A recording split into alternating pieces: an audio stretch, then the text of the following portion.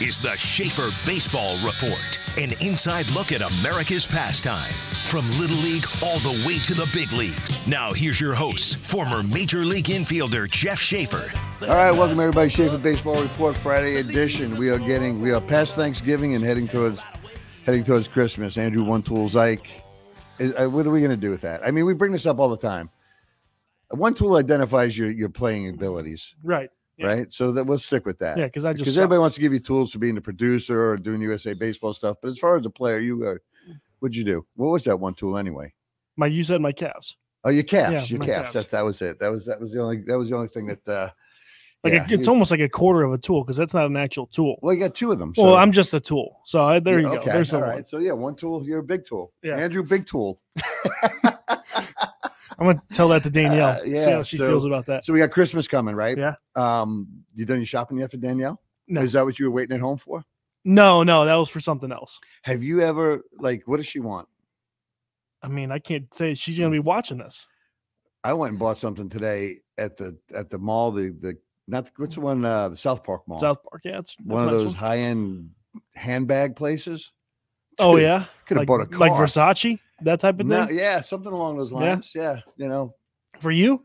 For me, But you know what I did do? You'll love this part, right? So I'm walking through there and I got this bag, this high-end bag, and and the girl stops me and she's like, "Hey, you got some wrinkles." I'm like, "Okay, fix them." So I'm standing in the middle of the mall getting this shit put on my arm. I'm like, "Okay, my wife will like this. How much?" She goes, "Like $400." I'm like, "She doesn't like it that much." I like it the way she's at. So, yeah. So let's, couple things. Like people are looking for things for Christmas, right? Mm-hmm. For kids, obviously, baseball people. I mean, we're big fans of Blast Motion. Yeah. I think that's a great tool. It's something that you can get feedback on your own. Win Reality. I like the Win Reality stuff. Now that they put the bat attachment out there, that's pretty cool. Your basic stuff in terms of, a batting tee. Yep.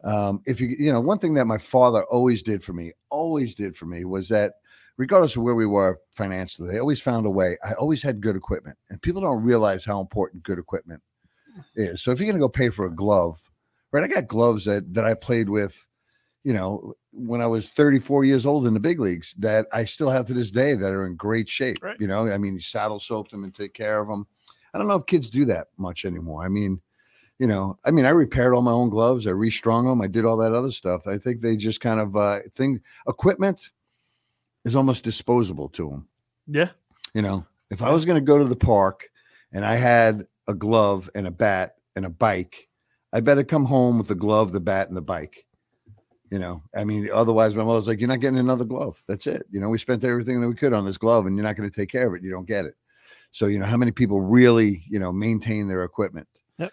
I had glove molds, when we traveled, we get Bankhead on, he'll tell you, we travel, they pack your bags and everything. They just throw your stuff in there, so I would make sure I had glove molds that my glove wasn't getting smashed when it was in the bag. And, my bats, I really didn't need any bats. And I didn't need it. Unless the bats, I had bats just for bunting, and that's all they would order me. Bunting bats. So, but equipment, if you're gonna buy your kids like a net, that'd be good. A net, a tee is unbelievable. Something that the kid can go in. Tennis balls. Put the right kind of wall up in your garage that he can go throw balls off the wall. Yeah. Give him that opportunity to go somewhere and do what he needs to do on his own, because everything right now is so structured. Everybody needs a lesson. Everybody needs to be taught something instead of just, this is how you do it. I mean, and I'm sure when we get Banky on, we can talk about just, up until a certain point, Banky went to Carolina, so we went to a big program in the ACC as well as I went to Maryland. Up until then, it was all self-taught. We figured out how to do things on our own. Yep. We weren't going for lessons every single day. And even though both of us are involved in a, in a development program, these kids don't take enough time on their own to figure things out. They don't understand adjustments. Almost everything's kind of guided to them. Like, hey, kind of want you to feed into this. Yeah. And that's how people have been educated. It's the same way that they've been educated with youth travel, showcase baseball. And, again, it's, people think that is the absolute path you have to go down. And the path that you have to go down is you got to be a big brand, name on the front of your shirt, and that's going to do something different instead of, actually finding out the organizations that are going to look to develop you. Yeah. They're going to take the time with you that, one, they're going to know all your families, right? Two is, they're focused on development. Yeah, everybody wants to win. We're competitors. We're type A personalities. We've grown up in an environment where we had to win. But the reality of it is, if you're developing kids, you're going to compete and you're going to put yourself in a position to win. Yep. I joke, and, I'm going to be anxious to hear Banky's take on this when we get him on. But, these kids that jump to all these, these big teams, these big organizations, and think that because they put that uniform on, it's going to give them some leg up, but in reality, it's just, unless you're at the top, you're stock, man. You're everywhere else. So you better put yourself in a position that you have advocates for you to push you to the next level. And you're also, and probably more importantly, you're in a program that's developing you, that when you do get to the next level, you're ready for you're beating that learning curve. Right. Because you're going to get around guys that don't understand how to do double cuts, that don't understand how to do rundowns, they can't execute a bunt, a hit and run, because the game goes back to small ball at the college level. Right. So you go from here, everybody's showcasing their talents, right? And you get in situations where you don't always want to bunt. I hate for this kid to bunt when these guys are here to see him swing the bat. Okay, swing the bat. But the minute you get to college and it's all about winning again, and it's, these guys are starting to make money, then you better be able to execute certain things. So we make a decision on how to play our games, right? Yep. I mean, even if there's no trophy at the end of the weekend or no championship at the end of the weekend, and the scenario says bunt, you bunt. Yep. And prepare them. But so the Christmas stuff. So blast motion, we like that. The win reality is a good thing. Batting tee, net, tennis balls, equipment. A good glove, good spikes. Pancake glove. And now these kids, they got to get 18 pancake gloves. They got to get elbow guards, right? They got to get the face piece. They get all this. They look good. They got to look like Iron Man. They look good. They got to look like Iron Man out there. I don't understand that. I just Iron don't get Man, it. I much rather I like the suit. guys that that throw a chew in and we had that a while back. It's kind of getting a little bit less, but I would say 10 years ago, like if I needed a dip and I'm with like 16, 17-year-old kids, I'm like, hey, okay, everybody open your bags. And then I'd have like dip for the rest of the week. But now it's getting a little bit more. I don't see it that much. Yeah. With those guys. So don't buy them dip for Christmas. No. Right? Do don't not buy them dip or Red Man for Christmas. Don't be doing that. So what do you want to do? Bring Banky on? Yeah, we can bring Banky on. All right. So this is Scott Bankhead. He is the owner, founder, developer, creator of North Carolina Baseball Academy. Former teammate of mine with the Seattle Mariners, 10 plus years, I believe 10 plus years. The big leagues, I know 10. As a major league pitcher, University of North Carolina kid, has been doing this travel showcase stuff, I believe, since he got out of the game. And it's interesting because let's bring him on because, you on, Bank? I'm on. I'm here. So when I started to have this idea that I wanted to do CBC, run around and do an academy, I jumped around the state and I was looking at different people that I knew. And I sat down with Banky and I said, this is what I do at his facility. And the first words out of his mouth were, don't do it. You sure you want to do this? And now it's like 17 years later and I'm still not sure. Bank, you were right. You were definitely right. So, well, we welcome you to the show, man. We appreciate you coming on. Chief, we've run some parallel paths here, more than you ever expect. You don't know, like when you're playing and you get to know guys, and that was like my Bankhead and Scott Bradley, and every now and then we'd have a straggler come in. But when we sat down for our spread afterwards, it'd basically be us three because our personalities and our sense of humors were kind of the same. We were okay ripping on people because we knew we were getting ripped on. But it was a lot of fun, and and then you move on, right? I mean, we continue to play. Scott's younger than I am, so his career went a little bit further years down the road, and then you reconnect. Through what we love, and that's the game of baseball, and that's the kids and the development part. And so now here we are sitting here. He's bald, I'm gray, and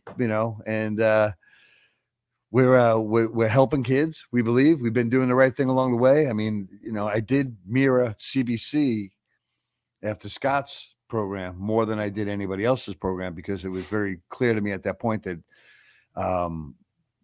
he was doing it for the right reasons. I mean, he had a business, he was running a business, he had some property that he bought there, and that he was going to develop kids and move them on, and he's done a great job with it. So, Bank, appreciate you being here.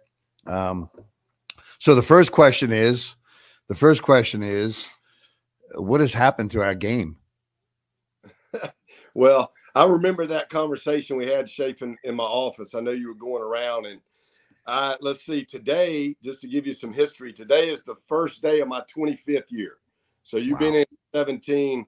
I'm starting my 25th year today. So I have seen a lot of things change in the youth baseball world over the last 25 years for sure.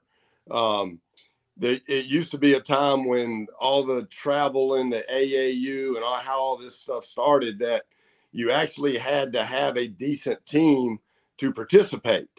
And now, as you know, as time has gone on, it's just more about how many teams can you get in a tournament and, those types of things. So everybody can have a team. So it's somewhat kids are getting more opportunities to play this type of baseball, but it doesn't mean it's better baseball. Right. So, one of the programs we talked about this a couple of weeks ago that, you've had a lot of association with and has been involved in the tournaments and things that you put on, that was the South Charlotte Panthers with Don Hutchins, who's a good friend of yours and, an acquaintance of mine over the years. And obviously that organization was to us, a premier organization, right? Basically one team, they were going to go get the best guys out there that they could get, and they were going to go down and compete at a certain level, and find their way into the Sweet 16 and the top 8 and get to the championships. And it was consistent. Everybody knew what it was. Then they moved to one team. Now I assume, and you probably know more than I do, but the brand has been sold to a group that's going to spread out and try to do the Canes type of thing.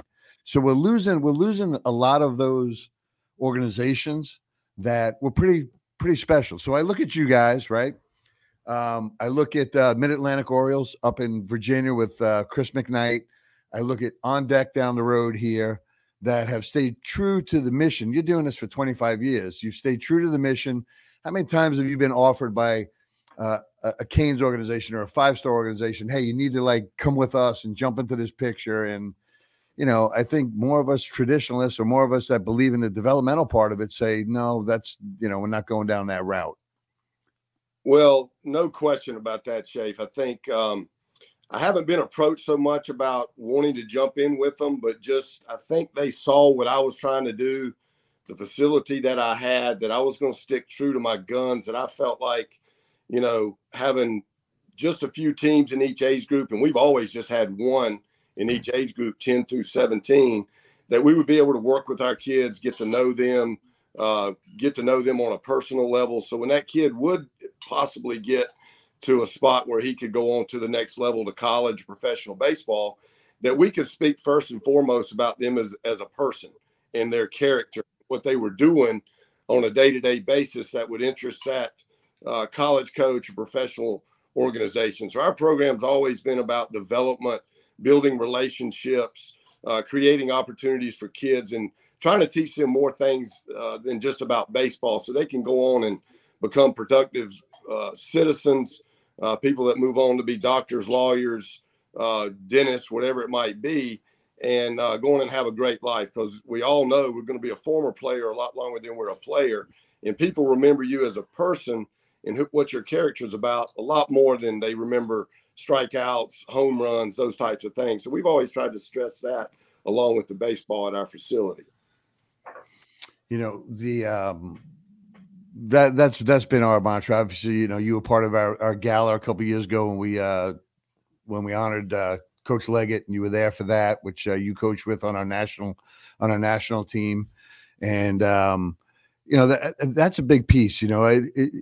It becomes numbers for a lot of people now, and it becomes dollars, and it's tough to deal with that. Now, listen, we're in business, right? So we live on both sides of this, right? We, to the point that we lost him online here. You still out there, Bank? Okay. Yeah, still there. Pay your electric bill, dude. My phone keeps ringing. Yeah, Kelly's in there flicking the lights on and off on you, like, hey. I got to help him put Christmas stuff up. He wants me to get off of here. So just kidding.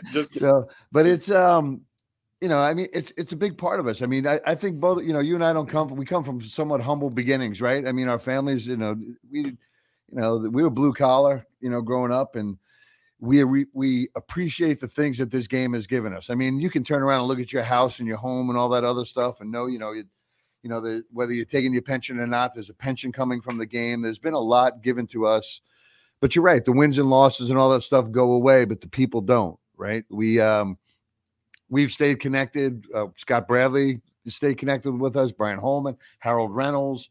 We can go through a series of different teams and places that we've been in. It's always been the people.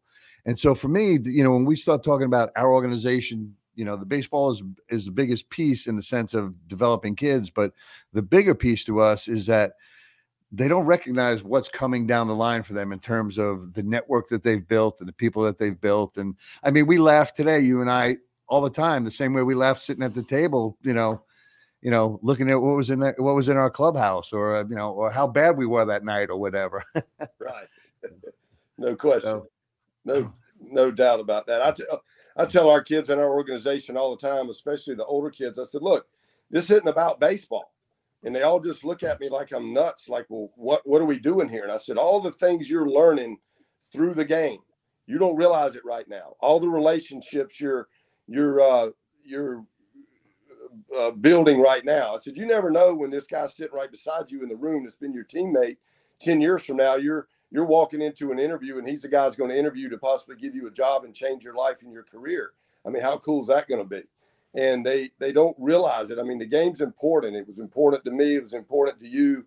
We had great careers and we were very fortunate and blessed to do what we do. But the people part of it, I mean, like with Rick Griffin and just the guys that you name. I mean, people you could call up right now that through the game of baseball if you needed something, and they would throw whatever they needed your way to help you and your family in any way. And that's what it's all about. And that's what baseball can do for you if people will get past I'm playing to get a scholarship, I'm playing to get a professional contract.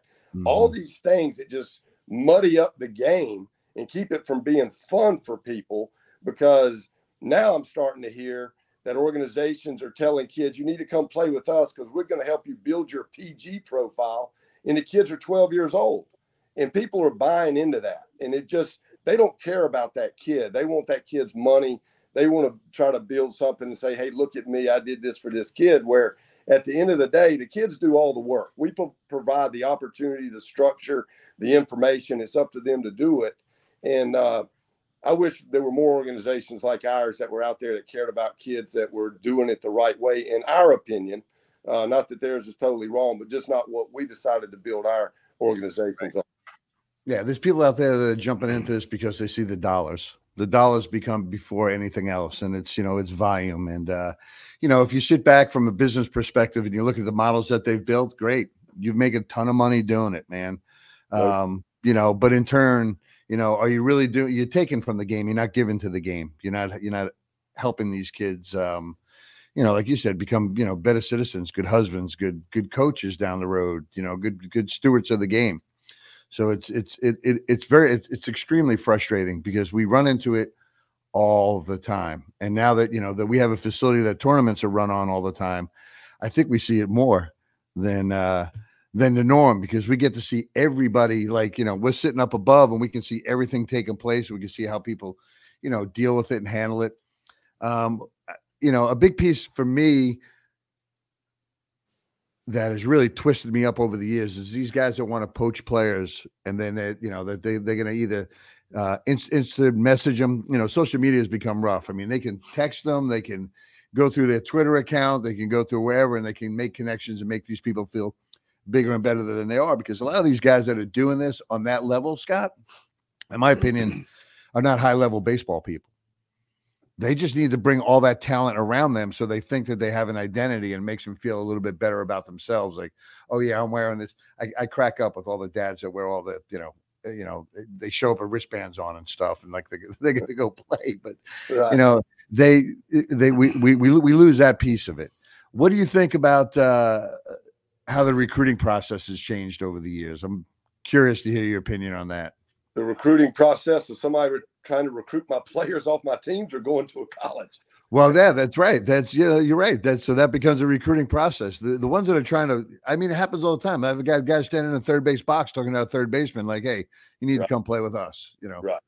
I mean, that part right there, I have, you know me well enough to know that I have no issue walking up to somebody or picking up the phone and calling them going, look, dude, you don't want to go play that game. Right.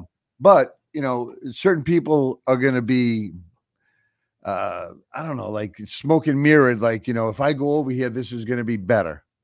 And somebody's told them that they think it's going to gain more exposure with those things. But so that's first, the poaching part, talk about that. And then let's talk about the college recruiters and how we have to deal with them now. Okay. Well, the poaching part and the thing that's most families don't understand. And I've had several conversations already this fall. There's been 6 or 8 kids that have left our program at, the age 16 and 17 level because they've been told certain things by people. One kid sat in my office and told me that, and he said it like this, Jeremy so-and-so told me, and I said, well, who is Jeremy? And he said, I don't know who Jeremy is. And I said, so you haven't vetted the coach. You don't know who this guy is. He's just telling you that he's going to get you signed. He's going to get you recruited. And he's like, that's right, coach. I want to be recruited. And I said, well, do you understand the process that goes into getting recruited? And he said, no. And I said, well, then Jeremy is telling you something because he wants you to come play for him. He can't pick up a phone and call a Power 5 D1 speak on your behalf if you're not that guy as a player. But he's telling you are at this point, and you haven't even started a varsity game on your high school yet. And this particular kid was a catcher, and the catcher ahead of him has been starting for 2 years, and he's only a junior this year. So I said, you're not even going to play until your senior year. So that's the one thing, is that people that are calling kids and telling them what they can do, the kids need to understand, and so do the parents. They need to investigate. They need to vet these people and find out who they are before they go and jump over somewhere where it's just going to be, hey, I'm on your second team or third team. And at the end of the day, they're just going to look at you and tell you, hey, you just weren't good enough to go play. I called this guy and that guy, and they just weren't interested. So I see that more and more, kids coming in, they have no idea who they're talking to. The guy's just talking a big story, tell them this and that. And that's across the board. I told a kid the other day, I said, I've never picked the phone up and called another kid on another player's team, another coach's team, and said, come play for me because I can promise you something.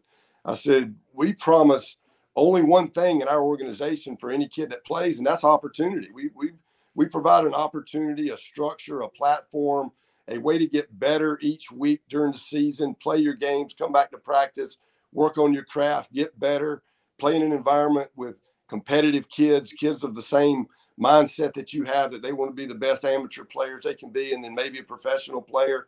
And that's how you get better at the game, not showing up on the weekend, putting on a different jersey every weekend and going out there and playing. Now, if you're that guy, if you're that 0.5% out there in the world, that 10-carat diamond guy that everybody's got to have, I mean, okay, great. I get it. Go play around, whatever. But the masses, the 99.5% of the kids, need the development and all of that. And these kids just think putting a name on their jersey, like you alluded to earlier, is going to get them to where they want to go. And that's just not the case. But that's the bill of goods that a lot of people that don't have baseball backgrounds and real baseball experiences can sit down and tell a kid exactly what they need to do and be totally 100% transparent and honest with them. And that's where it just, like you, kind of makes me sick when I see this stuff happening. The point that you brought up about being able to reach out to Power 5 schools or coaches, we've done this longer, and you've done it longer than I have, but, and it's not patting ourselves on the back. I'm proud of the fact that we've networked to a certain level. And the reason that we get that respect is because we understand what the player looks like and does he belong in that program or not belong in that program. So when we're making a phone call, it's always like, listen, we got thick skin here, right? We like the player. We think he can play there. If he can't, no big deal. Tell me, we'll move on. So a lot of these kids are going to go to these programs where they just tell them, we're going to go play in this tournament. And what they're saying is, we're going to get you exposure, which means they're going to go down to Perfect Game, or they're going to go down to a PBR event, and there's going to be 300 plus teams, and there's going to be scouts and recruiters walking around, but they already have their list. They're not targeting, they're not flipping rocks anymore, right? Yeah. They're not just looking, hey, I hope I find this guy. You know, the old scouting story, like I'm driving through the country and I see this ball game and I decide to stop and there's this superstar there. They don't do that. Or if it happens, it's very rare. It's very, very rare that happens. So, you know, these kids, these families, what they don't understand is that part of what we do. It's like, okay, you want to play in college? I'll find you a place to play in college. I have a network of 1,500 or more college coaches across the country. You know, we're going to put in our tag off line, former Major League Baseball player, former USA 18U national coach.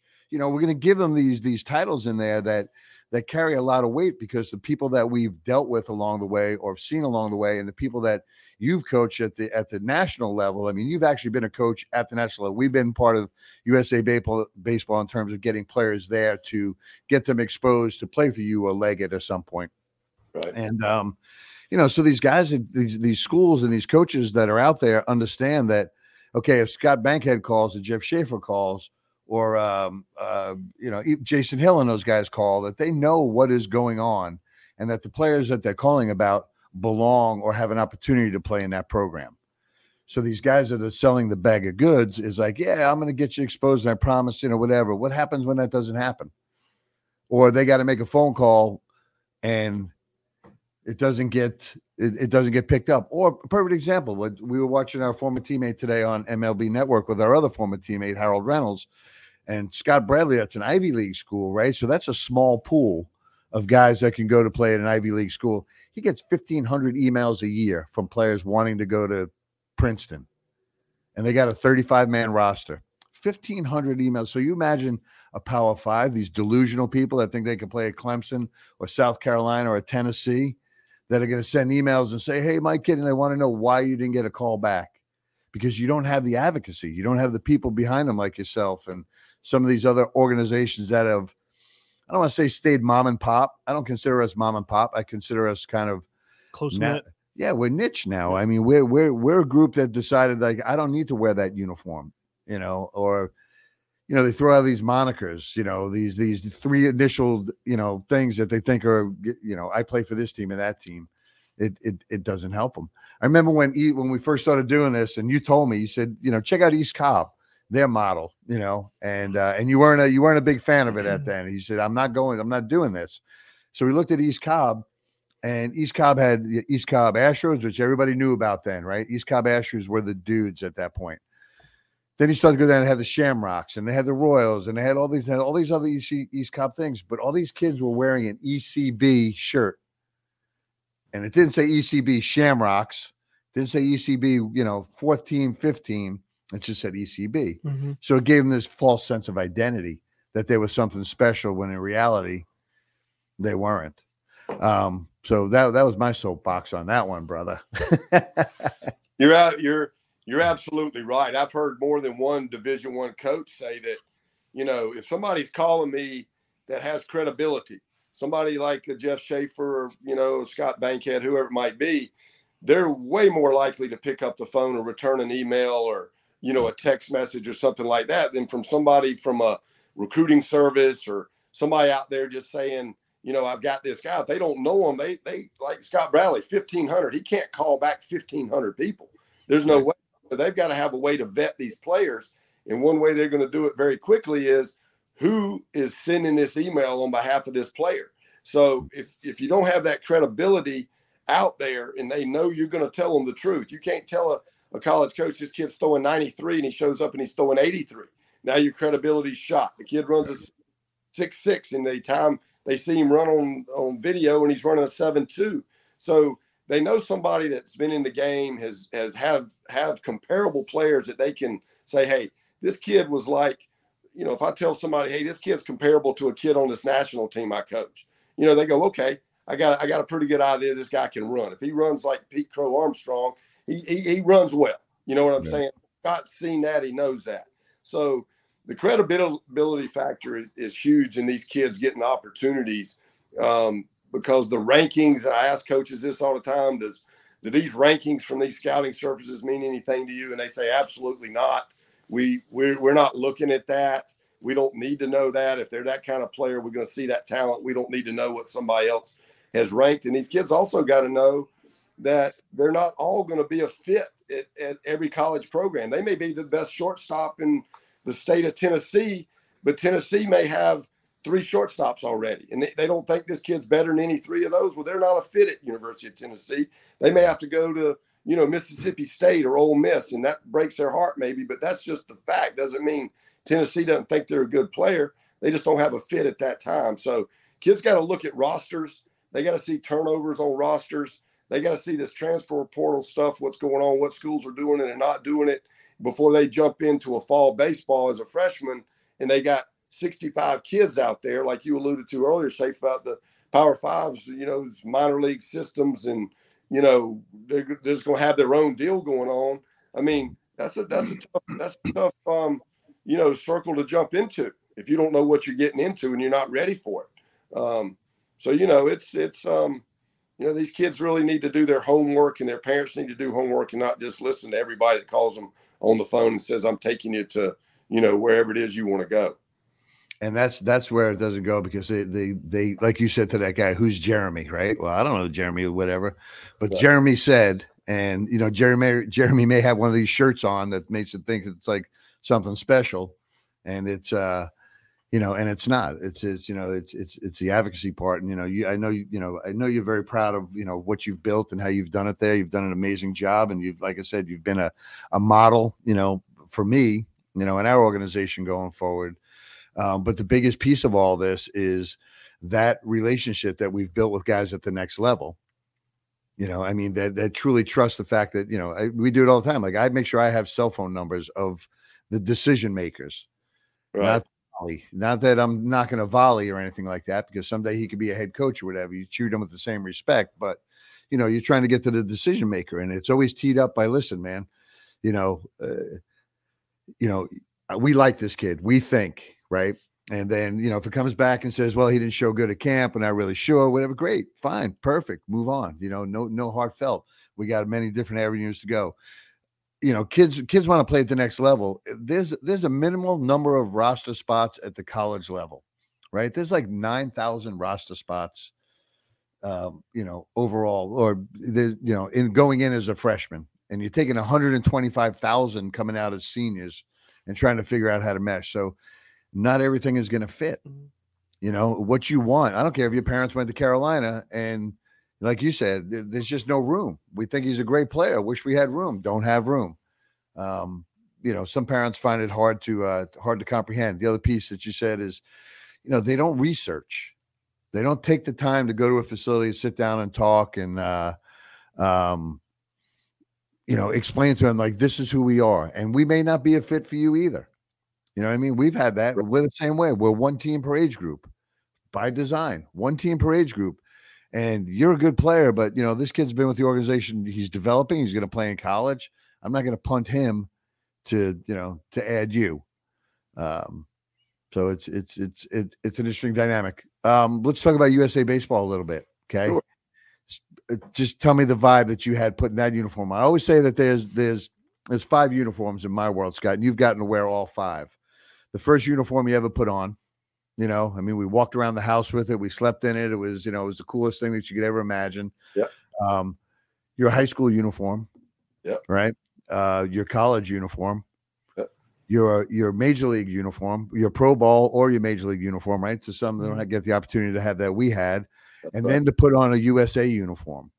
So each one has these different emotions to it, but to wear USA across your chest, explain to us what that felt for you, because you pitched on the USA team as sure. well. So you were a player and you were a coach on the team. Yeah. I tell you, it's unbelievable to do it as a player. That's the best, to do it as a player. No question. To see it from the other side as a coach, and I'll talk about that a little bit later. And that was fantastic too. Unbelievable experience. But I think every kid, if they really love baseball, just like you said, you got the 5 uniforms. They want to go through those 5 uniforms. They want to try to get that experience in their life if they can. I was very blessed and fortunate to do it as a player and as a coach. In 1984, that Olympic team was just unbelievable. I mean, we were all amateurs. You know, it was amateurs back then. The first 2 or 3 Olympic teams were all amateurs, which I don't know if we could. There's no way we could have gone and played against the Dominican national team with, Dominican major leaguers. But it would be cool to see it come back as an amateur sport, because it was, in that particular year, they selected 20 players in our country to represent us in the Olympics. And at the time you're doing that, I was 20 years old. You do not realize what the Olympics and just how unbelievable that is from a global standpoint. It's unbelievable. I realize how fortunate I was, more so now than I did when I was 20 years old, running around in the Olympic Village, and, Ghostbusters was the big movie, and we're going to watch that, and we're seeing Michael Jordan at dinner every night, and Mary Lou Retton and Carl Lewis, and we're seeing all these people, and you're just a kid and you're just doing it. And, we go out and we get to play in front of 50,000 people at Dodger Stadium. There's nothing like it. I remember Billy Swift, another one of our teammates, carrying the, American flag when we walked around the Dodger Stadium in the pre-opening things the day before we started, and then walking with the American athletes into the LA Coliseum with all of that. I mean, we walked all the way around the track. So what is that, 440 yards or whatever it is? I don't remember walking around there. It was just an unbelievable experience. And that was right after we had met with President Reagan.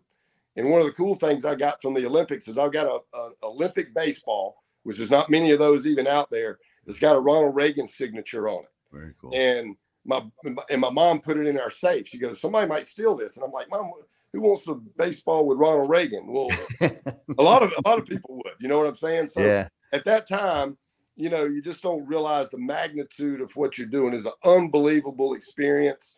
I mean, I can't even describe it as a player. It's just unbelievable. It's like you're walking on air the whole time. You go out there on the field, you're performing. You're performing for something bigger than yourself. You got your teammates there, but you also have your whole country that's there behind you watching that. I remember coming back from that, and several years later, I got married, and I was having a suit made. It might have been when I was getting married.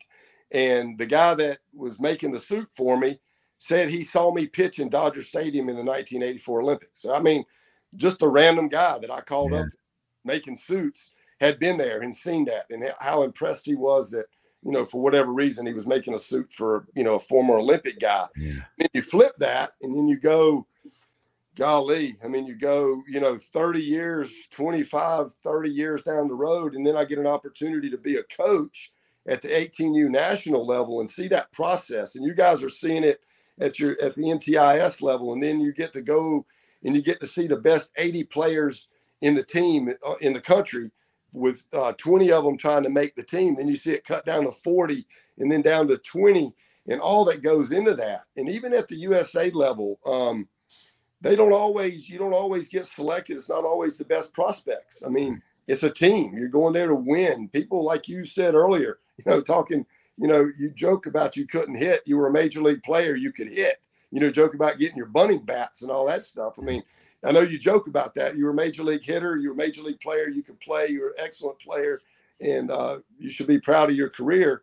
And I know you make fun of it, but to see that process and to see how they get it pared down, and then you're sitting there going, really? We're not going to select this kid. This kid's going to be in the top 5 picks in the country next year.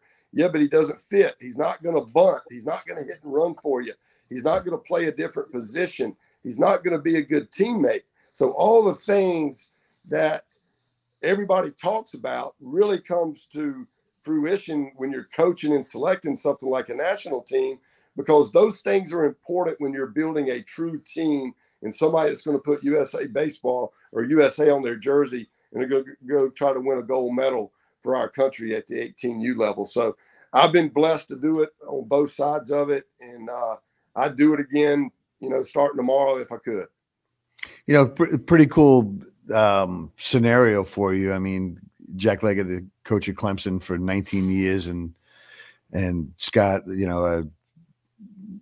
All-American pitcher at North Carolina, come together and coach a national team at some point. And, we talk about Jack Leggett. I mean, we've all been touched by him one way or another, but what a special human being.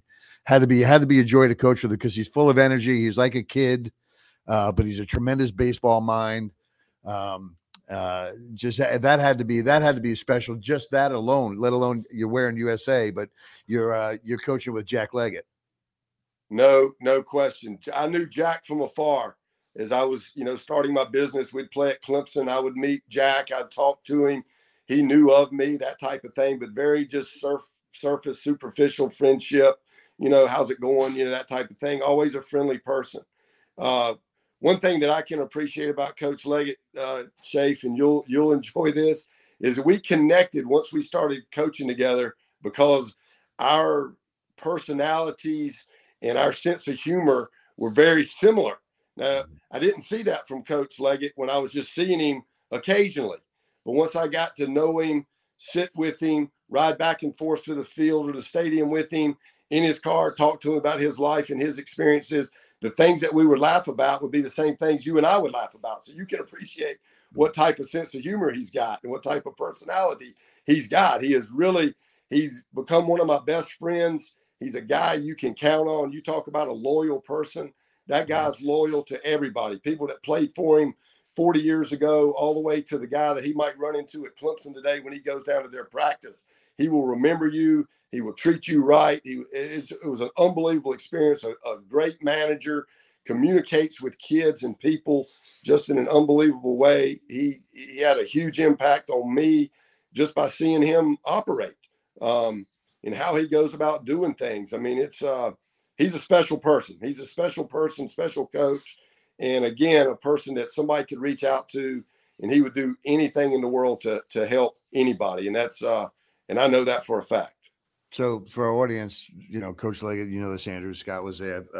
Was it 2 years ago? Might have been 2 years, 2 years ago, 3 years ago. I think it's been three now, right? Because we had the COVID in between after that. I called Coach Leggett and said, we'd like to honor you with the Spirit of the Game Award, at a You Deserve a Chance Foundation. And, and we're not a big organization or anything like that, but man, it was like, I'm in. Well, tell me about the award. And I told him, I said, it's not about the record. He's coached all over from Vermont all the way, through Clemson and into, internationally. I said, it's about, the person's celebrity in the game and how that celebrity has affected other people along the way in a positive note. And he went quiet, and he got humbled with that, he, in a sense, he wasn't like, yeah. At that point he was like, are you sure? Are you sure you want me? I'm like, I said, Coach Leggett, I have not met anybody to this point, maybe other than Clemson at the time that had some issues overall, but anybody that said, his tree of coaches, and I say that, that fall underneath him and branch out. It's amazing how many guys that have either played for him or that he's touched along the way that are in the coaching gig just because of that man. Was pretty special. And you talked about his energy and his enthusiasm. And I told the first year we coached together at the Tournament of Stars. And that was the year before we both became him the head coach and me the head pitching coach. And I got our group together after he had talked to him and Coach Leggett had walked away. And I told him, I said, guys, I'm just going to be honest with you. I said, if you cannot match his energy and enthusiasm, and he's 63 or 64 years old every day out here. And I said, you're going to see what I mean tomorrow when we hit that field. I said, if you can't match that, he's going to have a problem keeping you on the team or recommending you for the team. So I'm just going to tell you, don't show up dragging because it's 8 o'clock in the morning, because he's going to be standing there with his fungo in his glove, and he's going to want to start hitting fungos to you. And he's going to start talking to you about baseball. And he's going to want to know what makes you tick. And he's going to want to know what your family's about. And he's going to know all these things. And if you don't like that, he's going to see that right off the bat. And he's going to see you don't really maybe want to be a part of this. And he's going to talk about that when he talks about you as a player. So you better come ready to do it. And our teams, of course, Jack would run into the huddle at Clemson and slide in there and do all these things, jump up. Well, when he coached the USA team, he did the same thing. We gathered in front of the dugout. We left a little opening. He'd go to meet at home plate. We'd be playing in Korea or, Panama or wherever. he'd get that last, handshake to that other coach, which he couldn't. He didn't like that guy because he had something different on his uniform. He knew we were trying to beat that guy's hind parts. And then he'd turn and he'd run, jump in the middle of all these 18-year-olds. And it was awesome watching the video of that. He'd come running in there. So the man's not a fake. I mean, all the stuff you see and the things and all the effort he does and the energy and all this stuff. I mean, he's almost killed himself several times on motorcycles and ski jumping and riding mountain bikes and stuff like that. So, I mean, he's out there living on the edge, and he loves life and he loves baseball, and it's unbelievable just to be around him and just soak up that energy and enthusiasm. It's unbelievable. It's amazing. We've had some really impactful recipients of that award. And I was actually up at Wake Forest the other day and sat with Tom Walter, head coach at Wake Forest, in his office, for an hour. And Tom was our very first recipient of that award. And obviously he donated a kidney to an incoming player that he didn't even know because he had just gotten the job. And then we had Landon Powell. We had Chris Singleton, whose mom was a pastor in Charleston Church Massacre, who's on to doing great things. And the first speaking engagement he ever really had, it wasn't even a speaking engagement. It was receiving the award, the You Deserve a Chance award. And it just his career blew up and his message blew up, and he's all over the Schilt, Grady Little, Gary Randall, just some really, really, good people in the game. And that goes back to what we were talking about early on. You don't realize, what you connect to in terms of the character of the people, right? Because our identity is always we're baseball players, or we're former players, or, you looked at a certain way because you did certain, but the thing that you're remembered for in the end is what's your character? What are you made up with? And it's, I appreciate our friendship that we've had over the years, Scott. I mean, it's, to go on today and watch Harold and Scott Bradley, who are good friends, communicate after all these years, that it never, it's like riding a bike, right? We get back around each other, and it's the same thing. And it's never about, hey, remember that game you lost? Remember that error you made, Shafe? It's never about that. It's never about that. It's always about sitting in that manager you went out there and body slammed that guy. You remember that guy? Yeah, well, that one keeps getting brought up. I guess that is. It's unfortunately that, my sons have played that over and over. When I come up in the den and they got this fight, I'm like, dudes, no. I want you not to be like me. Don't be like me. I mean, how many dads want to say that? but Shafe, if I could say this, you brought up all the guys, the recipients of your awards. I don't know all of them personally, but I know people that know those people personally. Most of them. I don't know Chris Singleton, but the first thing I think about is just what great people those are. I don't think about Grady Little being a manager of however many major league teams and, all he's done in baseball. I just think about just the personality of Grady Little, and Gary Randall. I mean, what a fantastic person has dedicated his life to going out there and searching for professional baseball players and treating people the right way. I mean, those are the things that your award, the recipients of your award there at your gala, that's what those people represent. And I know those are the people you're trying to get to represent that gala and that award and what it means, because that is what it's truly all about. Because and I know we played with a ton of great teammates, right? We played with a ton of guys that, man, we hear something's going on in their life, we're excited for them. If there's something bad's happening, we feel bad about it. We're reaching out. We're trying to do those things. But we also know that we played with some guys that weren't such good character guys. And guys that, not that you wouldn't want to visit with them again, but they're not high on your list. You don't have great thoughts on. That's not what people want to be when they're in the game of baseball. You know what I'm saying? I mean, I know that when I hear somebody say about me that I was a good teammate, that makes me feel just as good as, well, hey, I played 10 years in the major leagues and had a couple of good years and, that kind of thing, because I know that I was somebody in the clubhouse that people enjoyed being around. They knew I was going to say, hey, man, great job tonight, or hey, man, don't worry about it. You get them next time, whatever.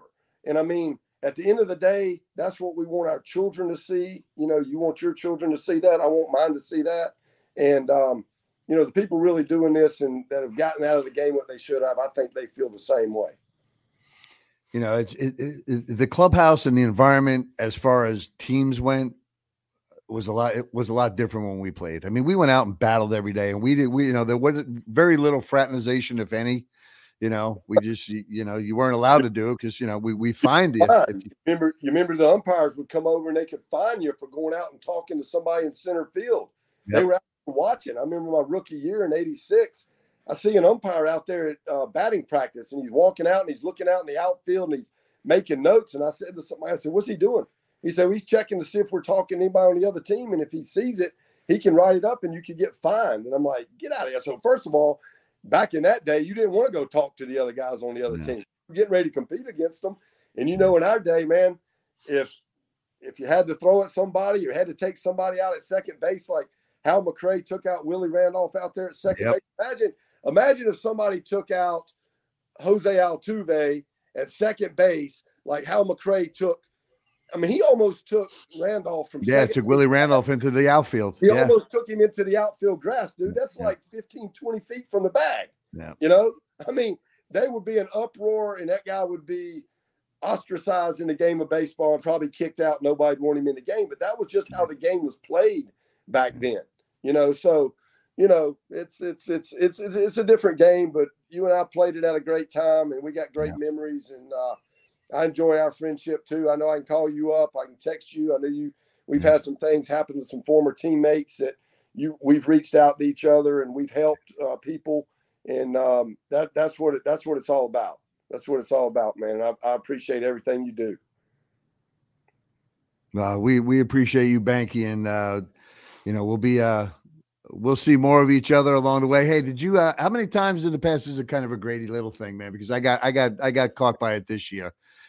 I played behind Grady and I found probably 15 marshmallows on the golf course. All the time. That's what he was known for was somebody hit it in the woods. There it is. They'd run over. Damn.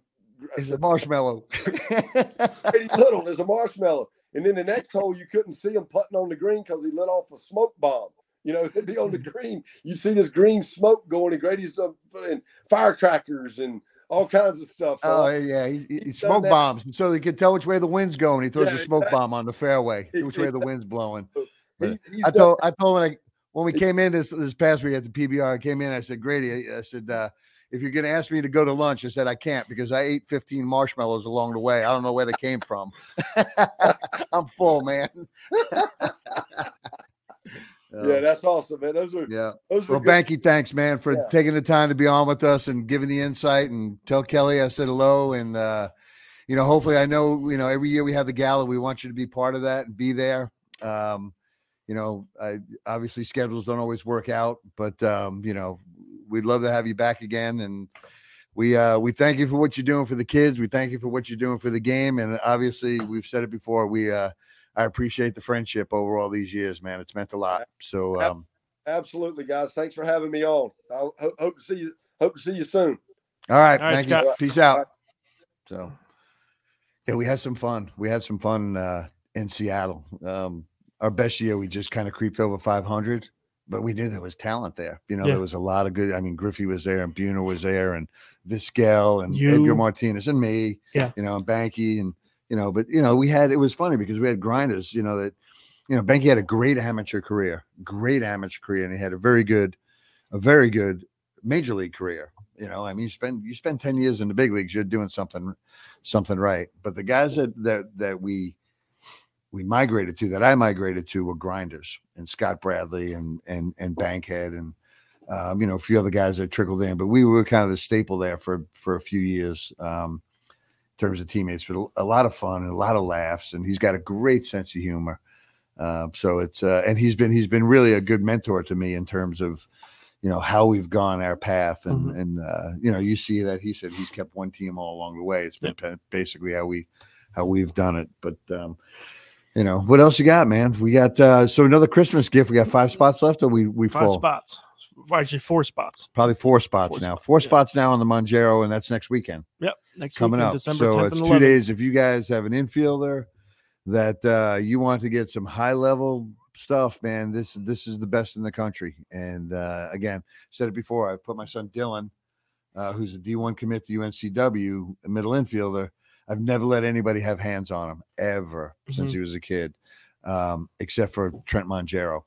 You know, I mean, that's how good it is, and that's how much respect I have for Trent, and that's how much respect I have for the things that he teaches. So, where would they go? They're going to go to SoutheastNTIS.com. Yep, it's up on the screen, SoutheastNTIS.com. SoutheastNTIS.com. Jump on there if you want to grab one of the last 4 spots, and we're shutting it down. It's not a wide open camp. It is it's an exclusive thing. So to do that would be a great Christmas gift for your infielder if you have one. Yeah, hitting camps, catching camps, those are all coming up too. Hitting camp with Chris Vasami, who's been another one that, again, I've had Dylan, under my wing up until last year, and it was time to kind of break away the father, coach, son type of player dynamic, and just kept getting great feedback about Chris Vasami that's here in Charlotte. He's going to go ahead and run that camp. Chris Reyes, part of our USA Baseball NTIS staff when we go into Cary. He runs a lot of things out of New York with Angel Lugo.